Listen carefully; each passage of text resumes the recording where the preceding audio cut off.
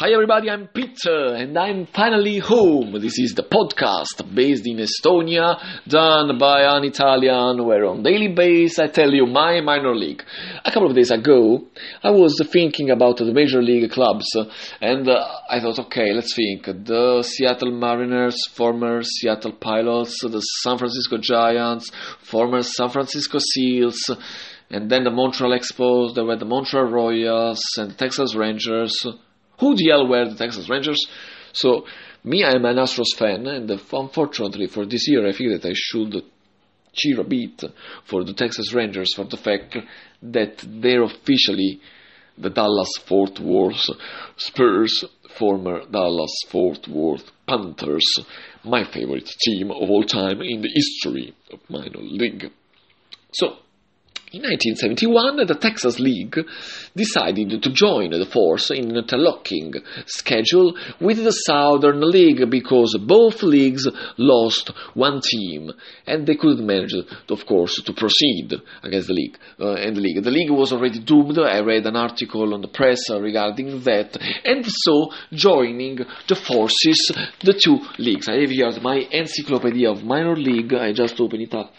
I just closed it just a second, and I can tell you exactly who were the team that were joining in 1971, and there were, of course, the Dallas Spurs, that in 1972 they will become eventually the Texas Rangers. So in 1972, the Dixie Association, that formerly was just, as I told you, this interlocking schedule, there were teams based in Arkansas Travelers, Memphis Blues, the Shreveport Captains, the Amarillo Giants, the Dallas-Fort Worth Spurs, the Albuquerque Dodgers, and the San Antonio Missions. That was the Texas League.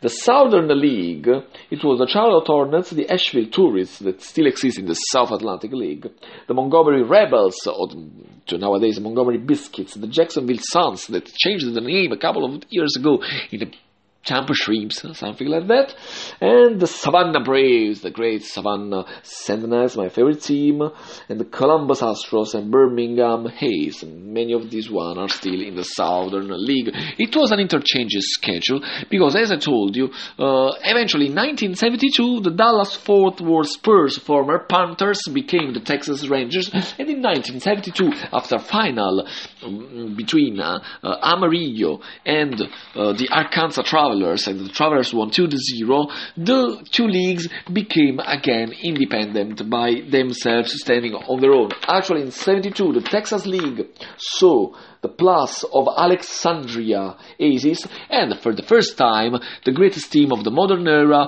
of the Texas League, the Midland Cubs, our Midland of today, that, as we know, the Rockhounds are the greatest team currently in minor league, most probably. And the Southern League saw the entrance of the Knoxville White Sox, and so the leagues came back to work. That was for today's podcast. I was very brief, very shortly, and I think that I would have to cheer a bit for the Texas Rangers, maybe.